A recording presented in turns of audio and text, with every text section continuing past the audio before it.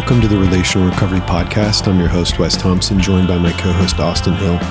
Today, we're in part 2 in our conversation. We hope you enjoy. You used a couple words I think might be helpful to hear your definition. You've done a lot of work with culture. When we talk about culture, maybe for people hearing, how would you define culture?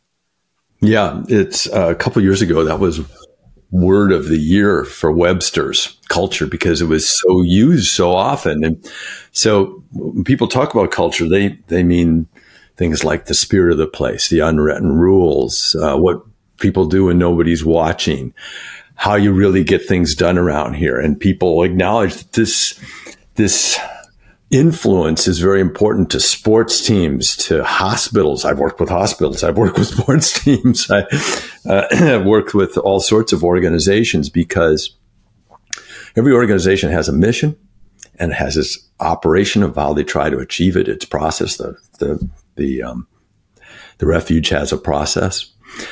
And, but that process is done well or poorly depending on the culture. The culture is what enables people to bring excellence out in it, which is really from a spiritual, it's mental and emotional. And in a faith-based organization like the Refuge, I can say that cultures operate best when they're inspired by God.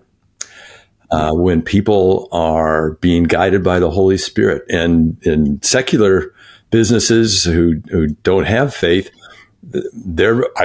I believe they're being guided by God and the Holy Spirit, whether they know it or not. And that comes from, as I've told you, if you want to talk more about it, it comes from St. Thomas Aquinas, who, not me, who declared that all truth comes to us through the Holy Spirit. And whether that person, that man, those women, those people realize it or not, God is trying to speak to us all the time and try to guide us. Yeah. I love that idea that all truth, if we believe in the faith that we believe, all truth is God's truth. If God made the world, that's a beautiful thing to be reminded of. When you were working, I remember back, it was like towards the beginning of 2021 when we met, and we started talking about this project, and you spent a lot of time donating time to the Refuge. Because your question, I remember last night we were talking about this with our board, but you asked my dad, who's the founder of the Refuge, the question, what do you think makes this work? Because we've been very fortunate to see in the challenging space of recovery and addiction, some pretty incredible life transformation over the years. And, you asked the question, well, what do you do that works? And often what we've said is, it's God, it's our faith. And you as somebody who is a person of faith, but who also has a scientific mind and obviously, studied in the lane of psychology. I guess the question for you that I'm curious is, could you share a little bit about what you discovered, some of your takeaways in doing some of that work with us when we think about the culture at the Refuge when it comes to life change? Yeah. I remember your dad said, I don't know, Jesus just does it, which is true. It's true of anything. Right. But we're an active participant. And so it's, through his revelation over the years, your dad and others learned how to do this. And if you want to replicate or pass it on, people don't have time to take 10 years or whatever amount of years it took to do that. They want to learn from you, how can I do that now? And there's no reason that we should keep that from people.